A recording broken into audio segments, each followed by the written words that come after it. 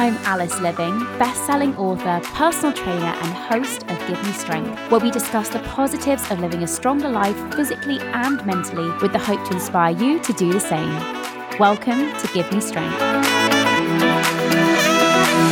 My guest today is Jacqueline Hurst, who is one of the UK's leading life coaches, a best-selling international author, GQ magazine's resident coach and columnist, teacher and speaker. As a life coach, Jacqueline has over 2 decades of experience working with over 7,000 clients worldwide to help them be, feel, perform, and live better. Jacqueline, how are you doing? Welcome to Give Me Strength. It's so good to have you. Thank you so much for having me, Alice. You know what I was thinking this morning was like, I remember that we met each other quite a long time ago when you were just doing, your exercise stuff. And I think you were still on the stage back then as well.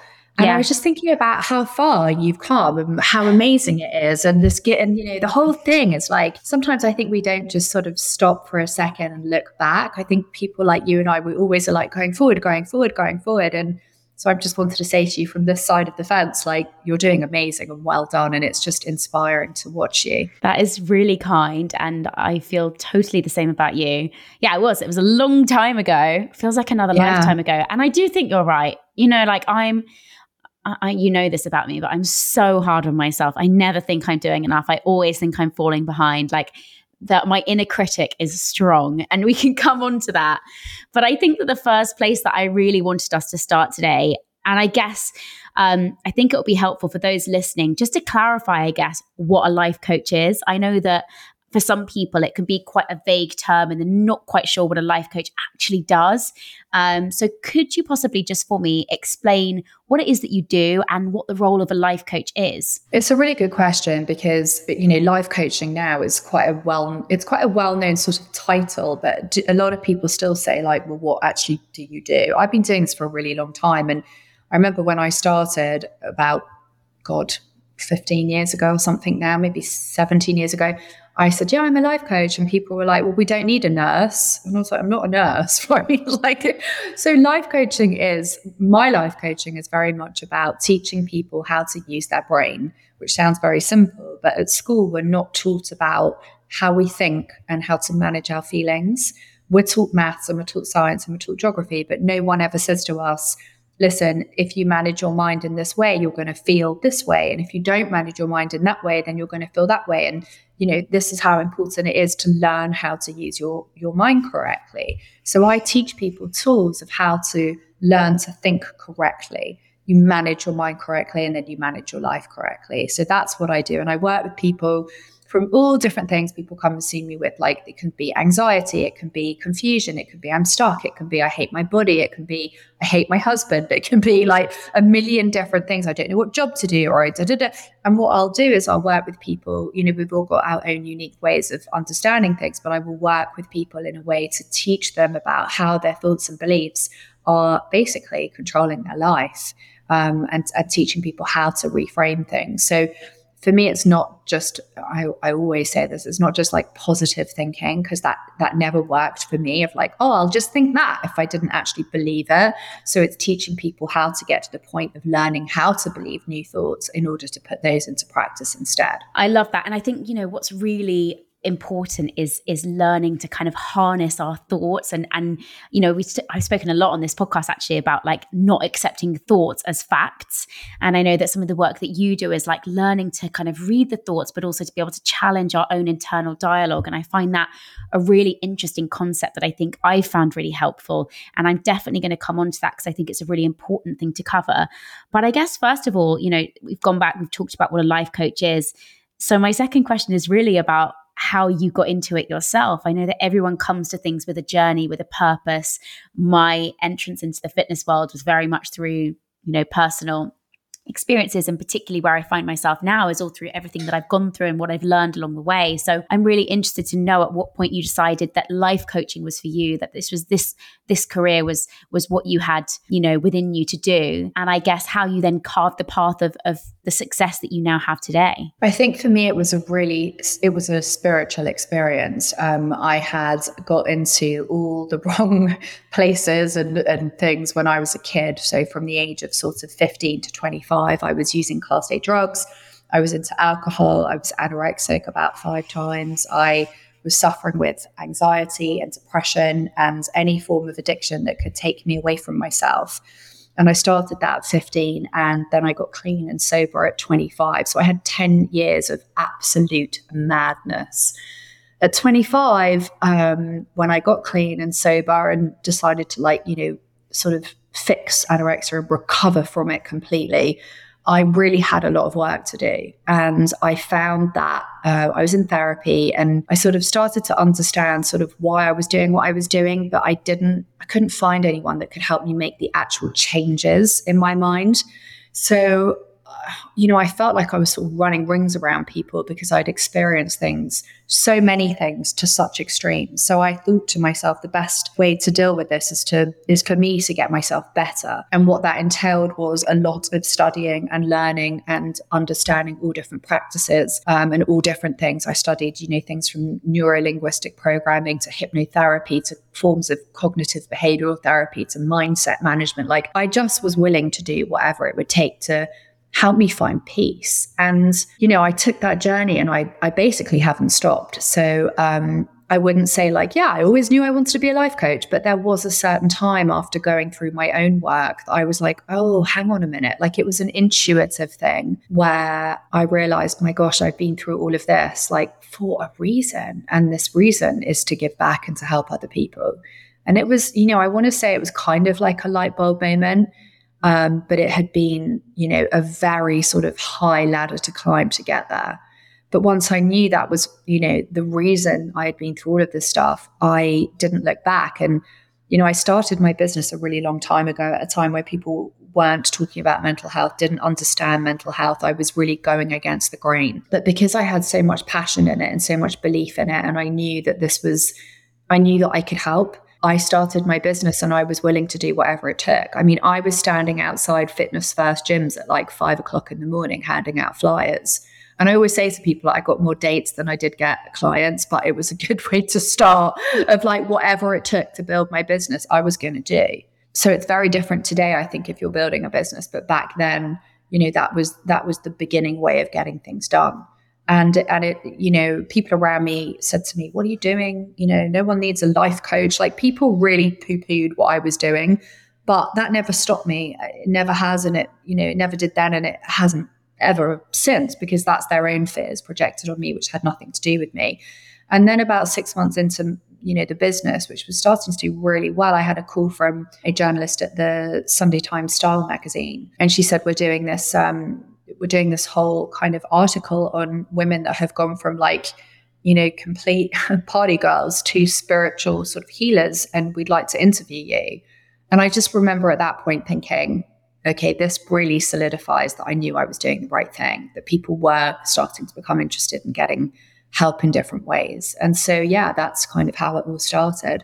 I look back and it feels like a lifetime ago even talking about it. It's really weird. Almost like two lives. I feel like that with mine, though. I feel like I've had two separate periods of my life that feel so in opposition of each other.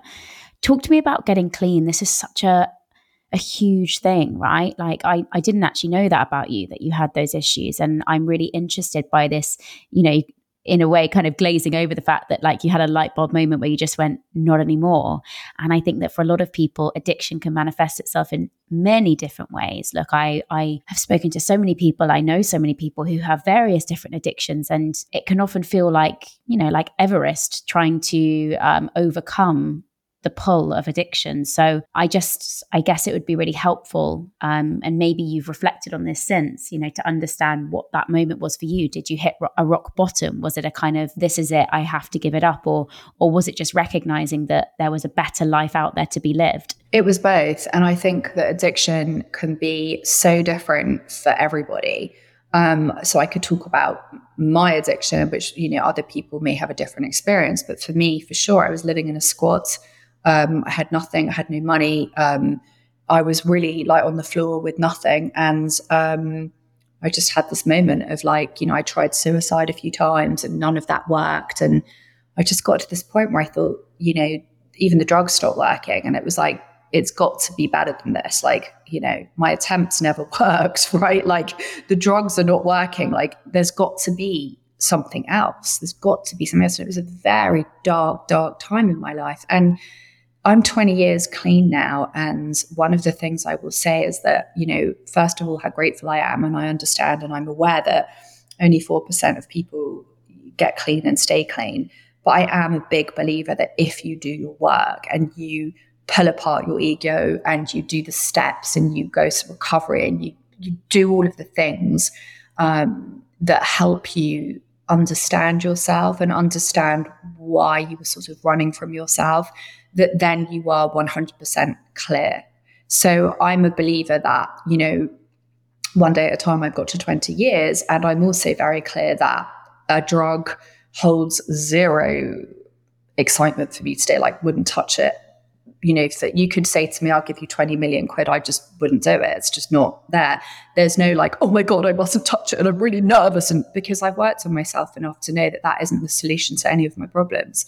So I do feel with addiction, if we are willing to do our work and the timing is right, that we can recover. I'm not into the recovering addict. I'm into the recovered addict. And I feel the same about anorexia and bulimia and eating issues. Like, I know that we do live in a society that tells us that we're constantly recovering, but I am a believer that we can recover. We can recover. And that's important, to share that message. Two things that came up for me there and two sort of phrases that I really want to dive into are this idea of running away from yourself. I really want to kind of pick into that because I think it's a concept that can, step outside of addiction and is kind of more of a general thing that a lot of us end up doing, losing this connection with our inner selves, running away from ourselves by filling time with, whether it's being constantly busy or work or, just becoming very distracted from our inner self is probably the best way to describe it. Talk to me about that. What do you see as the concept of, how one might run away from themselves? And I guess as an antidote to that, how one might find their way back. I think that, running away from ourselves is a very common thing. And a lot of the time we're completely unconscious that we're even doing it. And especially in 2023, right? Like we are consistently bombarded with, news, information, social media, all of this stuff is coming at us all the time. So it's really easy to step away from ourselves, even just by flicking through Instagram for 2 hours, or TikTok or whatever it is. Like we can all do that. And it's like, oh, okay, now I just need to go to sleep and not think about things. And, that in and of itself might be someone's coping mechanism and they might not be ready to go in. And that might be an easier way for them to be living, right? And it's only really when one gets to a space and says, I'm unhappy and I need to do something about this, that the work can really begin. I feel like everyone in their own way has had a form of trauma, and trauma is relative. Okay, what your trauma could be completely different from someone else's trauma, and that's why I bang on all the time about, in quotes, doing the work. Like, if you're happy with how you're living, then that's great. If there's parts of your life where you know that you're disconnecting from yourself and you need to go back in towards yourself, but you don't know how to, that's the perfect time to say, right, I've got to start looking at what is it that I'm running away from. And usually the thing that we're running away from, Alice, is a feeling, right? We actually are running away from feeling a feeling we don't want to feel. And when I learned that, I was like, oh, okay, hang on, that doesn't sound that bad, right? Like, wait, is that all I'm really running away from? And it is. And so when we learn to manage how we feel and be aware of learning how to navigate our feelings, then we start to become much more willing to go in and look at our stuff. So yeah, there's always work to be done. And I guess wrapped up in that is this idea that we live in a world where we're constantly, and I say we, I'm massively generalizing here, but a lot of us are seeking external validation. We want to project an image of ourselves. We have this opportunity now to create a whole persona online, myself included, and I play into this narrative for sure, of which I definitely have to hold my hands up. But, it's this idea that we can, be who we want to be. And it's all about how we look and how we present ourselves. And, tied up in that is, I guess, this idea that more and more we're seeking external validation for who we are and what we are. And that I guess takes us away from the ability to internally validate ourselves and to know that we're good enough. And I think that in a world where social media drives so much of our interactions and so much of our thoughts and feelings, unfortunately, that is the case. How do you help people to learn to disassociate themselves from, I guess, constantly needing external validation, constantly needing to be told they look great? Or, I'll use an example, but you post an image of yourself, and like, as much as I've done the work, I feel like I'm in a great place, I still want people to tell me I look great. I'll be honest. Like, I think I'm one of the many, not one of the few when I say that, but it's learning to be able to I guess, develop that sense of self-acceptance without needing others to tell us so. And I would love your answer as to how we get to a place where that becomes a little bit more normalized. I think, listen, and thank you for sharing that and being so honest about it and saying that is how that is how you think. It's like, you still think that you need to have other people to tell you that you look good. And I think a lot of people do struggle with that the outside validation is everything. And I always say that if we're building our life wanting anything sort of, like validation, to get that from outside of ourselves, that wasn't very good English, but if our life is based on that, of like outside validation, we're ultimately building our life on sand. And learning how to give ourselves that validation is building our house on cement and rock, right? Like, it's not going anywhere. And the issue with trying to get validation from outside of ourselves is ultimately one day someone can give it to you and the next day they can take it away. And then where does that leave you emotionally? So you're really balancing your life on sort of, a very scary, wobbly kind of place.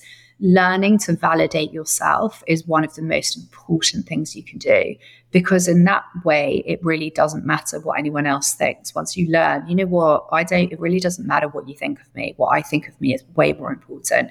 And doing the work to get yourself to that place is the best possible thing you can do for yourself. What I know to be true is what you think about me, A, is none of my business, and B, nothing I can control. So there will be some people that will be listening to this podcast and go, do you know what? I really love what she's saying. And there will be some people that are going, she's talking the biggest load of shit and I don't even like the sound of her voice and she's awful. And none of that's got anything to do with me. So depersonalizing that, learning how to do that is really, really important. For me, I learned very early on about learning that, I wasn't the most important thing in other people's lives. What other people thought of me wasn't anything to do with me. And that actually most people are too worried about themselves to be giving me any thought. And a lot of the time, we also realize that everyone's coming from sort of their own map of the world, their own way they've been brought up, their own, it's like beauty, which is why it always makes me laugh. It's like, who decides what's beautiful? Because what you think is beautiful, Alice, and what I think is beautiful could be completely different things. Yet we live in a society that says, no, this is beauty. And when you really start to unpick the stuff, it becomes quite funny. It's like, if I read Vogue, and I love Vogue magazine, but before I even pick it up, I will say to myself, you're about to pick up a magazine where you're probably going to be looking at 15-year-olds that maybe haven't even had their period yet, that are probably 6'2", because that's supposedly what they're meant to be, and clothes fall better, supposedly in that height. Everything's going to be airbrushed. It's all going to be about things that I need to buy. They're telling me, society's telling me I need to buy that to be a better person, right? So once I've done all of that and I find that all quite humorous, then I can pick up Vogue and not think twice about it. So getting your brain really clear is really, really important with that. But validation, it can only ever truly come from yourself, because anything outside of yourself doesn't really mean anything. That's such a powerful way to think about it. And I know that we've had a conversation about this before where you sort of really challenged me and you were like, what can you do about it? What can you do about what other people think? And, I have spent, and not to make this a personal therapy session, but I can't tell you the amount of time over the last 10 years that I've been online that I've spent trying to prove to people that I'm a likable person.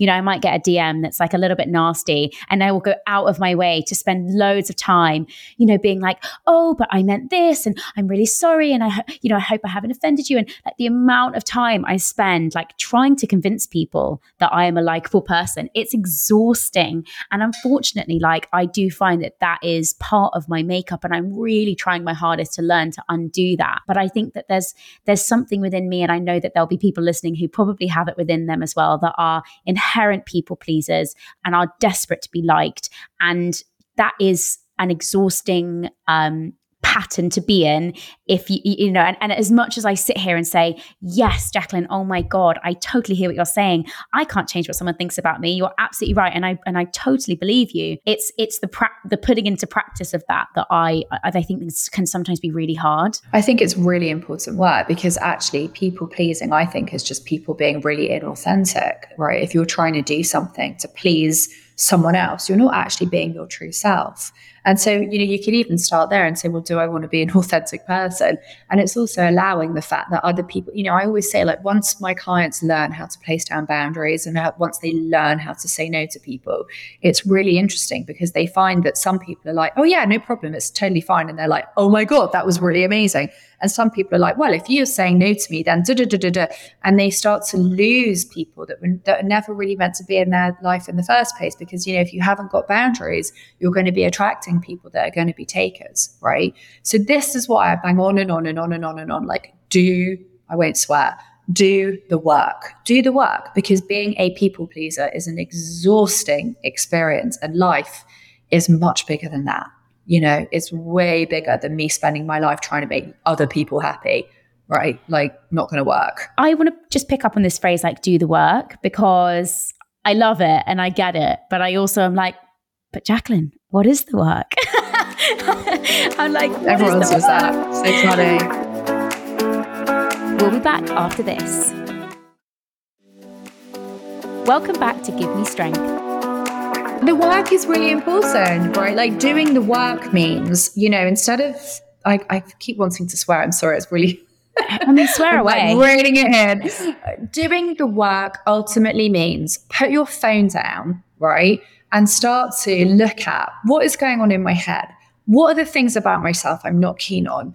I don't want to be a people pleaser. So how do I change that? I don't want to seek validation from outside. So how do I change that? What tools do I need to learn to become a person that is totally fine with people not liking me, if that's the case? Like, how do I do these things? Like, this is the stuff. We've all got stuff, right? How do I have better relationships? How do I manage these certain people in my life that I can't manage?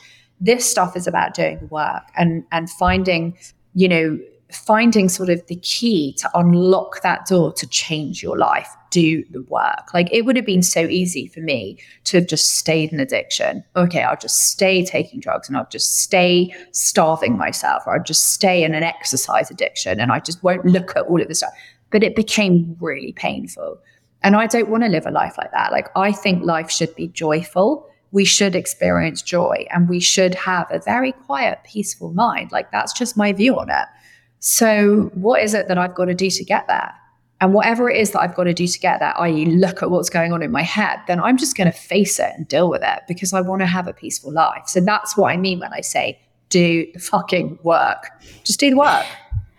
Don't moan about it. Don't be a victim. Do you know what I mean? Like, don't sit there going, oh, I'm so unhappy and and I just can't help myself. Because you can. You're so powerful. So anything to do with like that kind of victim mentality of like, poor me, I can't do this. Like, you can do this. You've just got to get the right help. You've got to be willing to do the work, and your life will change. Within that, and I think that just something that I picked up on there was in terms of how it affects your relationships. And relationships are a huge part of who we are, right? We all have, whatever it is, a connected group of maybe small, maybe bigger, friends, family.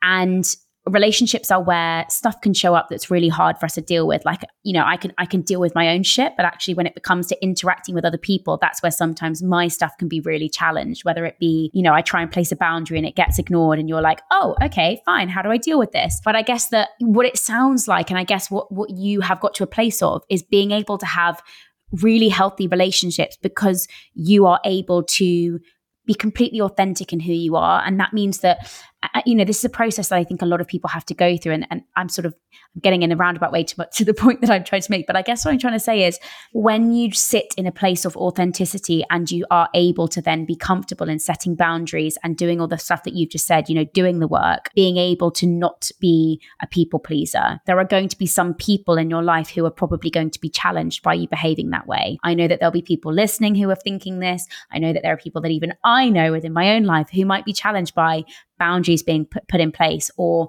there being a level of standing up for myself where I'm like, you know what, I'm not really going to take that. And actually, I don't want to be that person anymore. So how do you help people to navigate the rocky road that is doing the work themselves, and how people respond to them as a result of them doing that work? That was a very long way of getting to my point, but we got there in the end.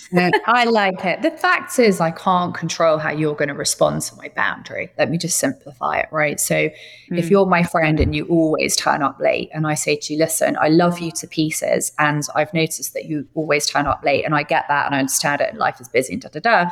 And you know what? I also don't really want to sit and wait for 45 minutes if we've got dinner at 7 and you rock up at 7:45, because that's also 45 minutes of my life. So what can we do together to find a mutual way of changing that and making that work? And also, if you are constantly, 45 minutes late, I love you, but that isn't going to work for me, in which case let's sort of move this to maybe, a telephone conversation friendship. Now, you're either going to be someone who's going to go, oh my God, I didn't really think about that. And okay, I better, start to make a bit more of an effort of being there on time. Or you're going to be someone who's like, how fucking dare you talk to me like that? Blah, blah, blah, blah. Now, the first example is someone who's willing to kind of work together to find a way for us both to be happy in that relationship. The second person is going to make it really personal. They're going to think that what you've done is wrong, and they're going to, and that whole thing's not going to work out, and we probably don't remain friends. Now, that kind of works for me, because if someone's going to bounce back at a boundary like that and sort of try to turn it around and make me wrong for having that boundary for myself, then that's probably not a healthy relationship for me to have. Or I would maybe, as I say, change the relationship into a telephone conversation, like all of this stuff comes with flexibility, right? I don't believe in like a hard boundary. And if it's this, it's not black and white, it's often gray. But the first example, jumping back to that, is like a really healthy relationship, because that way we can find a way where I say, do you know what? All right, I'm willing to wait 15 minutes, but I don't want to do more than that. And you'll go, you know what? I'm going to absolutely make sure that I'm there within those 15 minutes instead of 45. Great. We've got a healthy relationship going on. So I think boundaries are a very important thing, but they've got to be flexible, and they're going to be different with everybody. Some people you're going to like enough to want to do those things with, and some people you just don't like enough to do those things with. And that's how it will roll. I think that's a really important thing to understand. I know what you mean about, like some places on the internet can make boundaries seem very fixed, and it's almost very like self-preserving. And actually, like as much as I'm trying to move away from people pleasing, I also have a heart and I have compassion for people that are maybe going through their own stuff. And I think that sometimes it's about, being able to take each individual situation within the context of which it arrives, and be able to like have empathy for that person, understand their point of view. It's a dynamic that's constantly fluid. And 100%. When I think about these kind of really firm boundaries that some people can suggest, I'm like, I get it, but I'm also I'm not I don't subscribe to the mindset, that, that person's stuff isn't as important as mine, because it is, whatever that person's going through is equally important. Absolutely. Absolutely. And I think that is a problem with social media, where there's lots of black and white thinking. It's this way or that way, it's this, is that, like, it's so much the gray area. There's so much more, we're all individual, complex human beings with our own ways of thinking and believing, and our own upbringing, and our own, cultures and religions and all of this stuff. And ultimately, we're all just trying our best to do our best. And I always say to people, you do better when you know better, you do better. Like, we're all just trying, we're all just trying. None of us are perfect. We're all just trying. Now, look, social media is how you and I first met. And it's a huge part of both of our lives. It's a huge part of probably most people who are listening's lives. It's not going anywhere. So I'm very much a realist when it comes to accepting that social media is a necessary part of, day-to-day life for most people. And it can be hugely enjoyable. But I guess I want to discuss with you the slightly more problematic side of social media and what it can throw up for people. I'm thinking things like comparison culture. I'm thinking things like, difficult dynamics of relationships. Again, going back to the validation, external validation. Let's just touch on comparison culture to start with. How can one find themselves, I guess, trying to extricate this idea that they have to compare themselves constantly to people, and actually even just try and avoid it. It's sometimes so hard, right? Just to avoid looking at what someone else has and going, oh, that's nice. I really want that. Or like, look at her. She's doing so well. I'm not doing that well.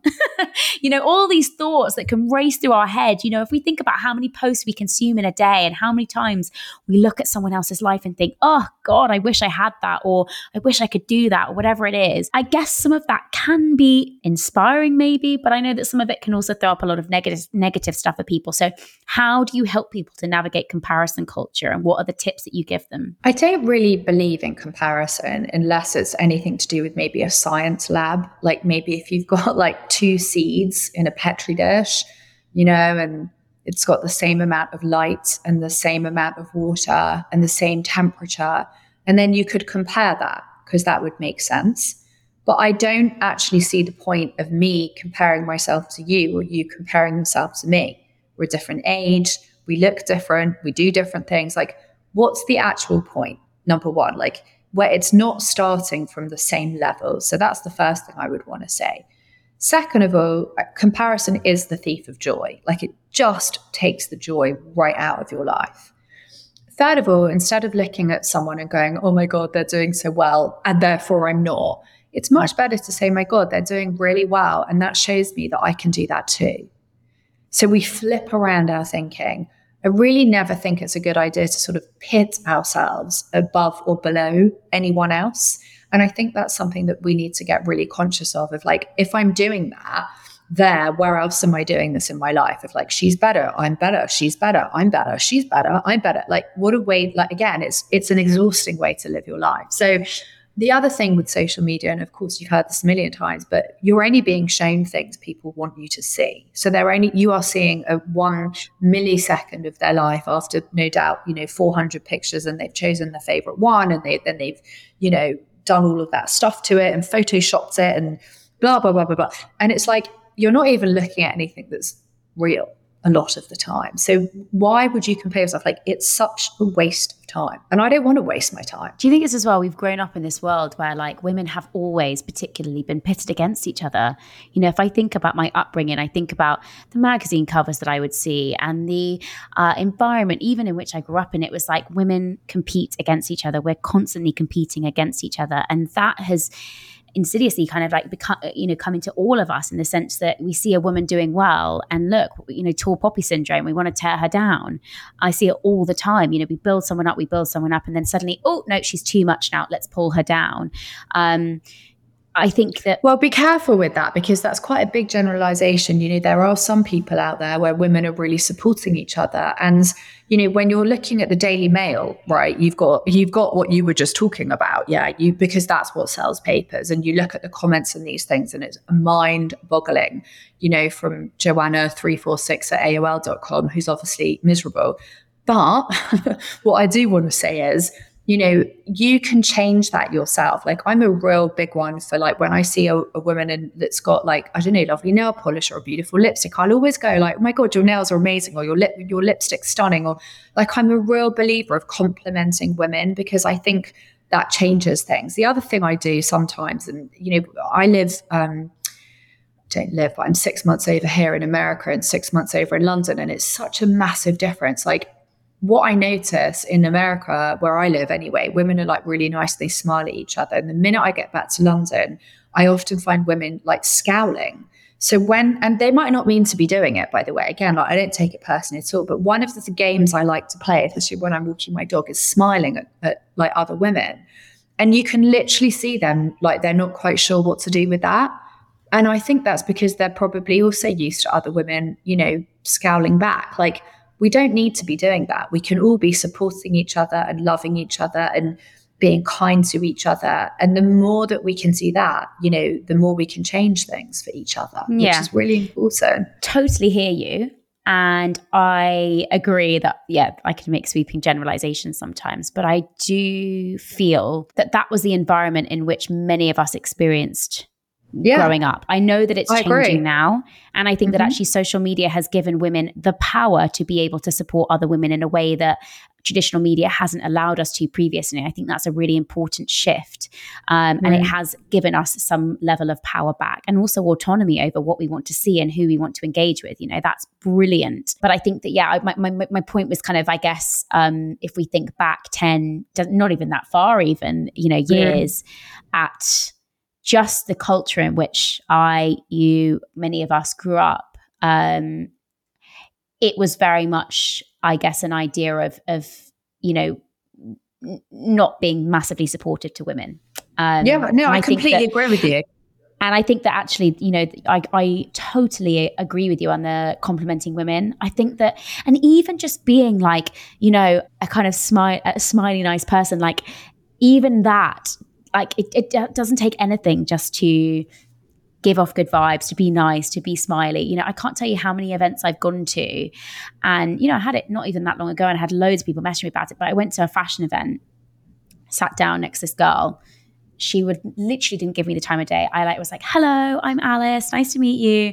And she just looked me up and down and then just looked the other way. And I kid you not, that was my experience. And, I cannot tell you how long I had to really deep the fact that like clearly there was something going on for her that I had nothing to do with and I had no control over.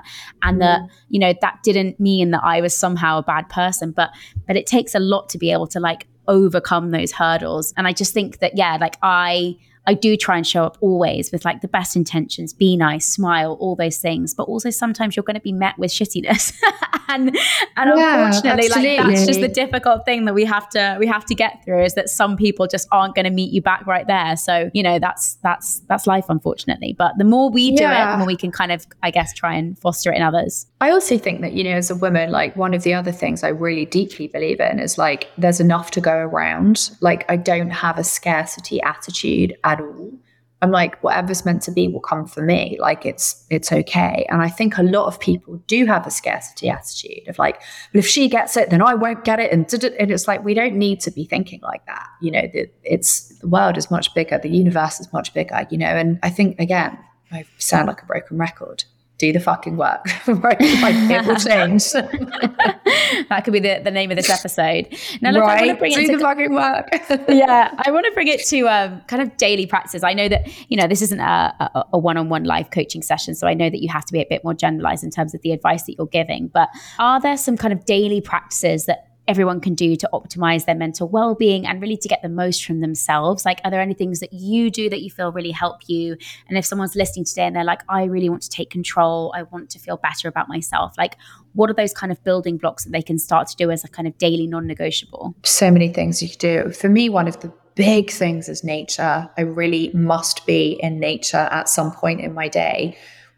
Taking a walk, with my dog, or I go horse riding, being outside is really important, with the trees and the bees and the birds. And, like it just is such a powerful healer, nature. I think, for me, that's very important. Moving my body is very important. As I've got older, it's gone from sort of that, running sort of 30 miles, and 40 miles, like really like hit stuff. And as I've got older, it's much more sort of low impact, but movement where I can stay strong. Like moving my body is really important. And also my mental health is really key. So that involves things like, gratitude lists, listening to things that, like 10-minute meditations every night before I go to bed or in the morning before I start my day. And I give myself at least 1 hour a day to do things that make me feel, mentally better. And I think we've all got an hour in our day that we can, give back to ourselves. And the most important thing is making sure that, my mindset is really, really strong. So how I think about things is really important. And being conscious and aware of that is key. There's so much we can do for ourselves in 2023. There's courses we can take. There's books we can read. There's coaching, there's coaches out there. Like there's so much we can do that there really is sort of no excuse to sit around and be miserable. We can help ourselves. There's lots of help out there for us. I love that. Jacqueline, I could go on, and I'm trying to take it away from being less about me and more about everyone that's listening. But I do really appreciate all that you've given me today in terms of advice and help. And you're someone who I find has this approach where you're a little bit, how would I describe it? a little bit more firm maybe than some others. There's less of a kind of softly approach. But actually, I think that sometimes that's really helpful, just to have someone who says it like it is and isn't afraid to say the things that I think can really make a difference between someone just maybe plodding along and getting a little bit happier, or actually really taking that leap and saying, no, I want big difference. I want to feel like the best person that I possibly can be. And I feel like you're that person who can really help people to do that. And I've seen it in others and I've seen it myself. So yeah, I really appreciate your time today. Thank you for your expertise. We'll share in the show notes where you can find Jacqueline, her book, and all the other bits that she gets up to. And yeah, I just want to say massive thank you. Thank you so much for having me. And, I really appreciate that, any opportunity to be able to help, even just one person is like a really good day. So thanks for all you're doing with your podcast. I love your podcast, and thanks for having me on.